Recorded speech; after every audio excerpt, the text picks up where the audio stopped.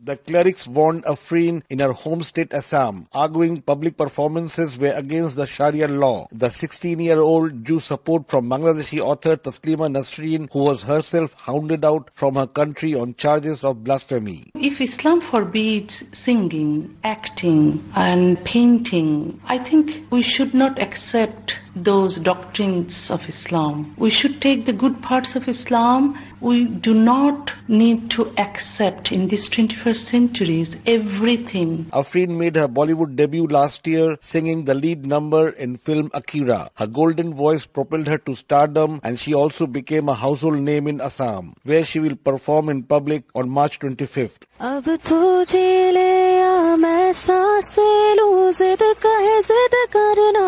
Assam's government ordered round-the-clock security for the artist, and India's ruling BJP party spokeswoman Shazia Ilmi fired a broadside at those who threatened Afrin. Very clear, there is no place for clergy in Islam. Everybody's religion is between them and their God. But prominent cleric Maulana Zakir Alam insisted the fatwa was a forgery to discredit Indian Muslims. Mainstream media is projecting these suspicious people as a mufti.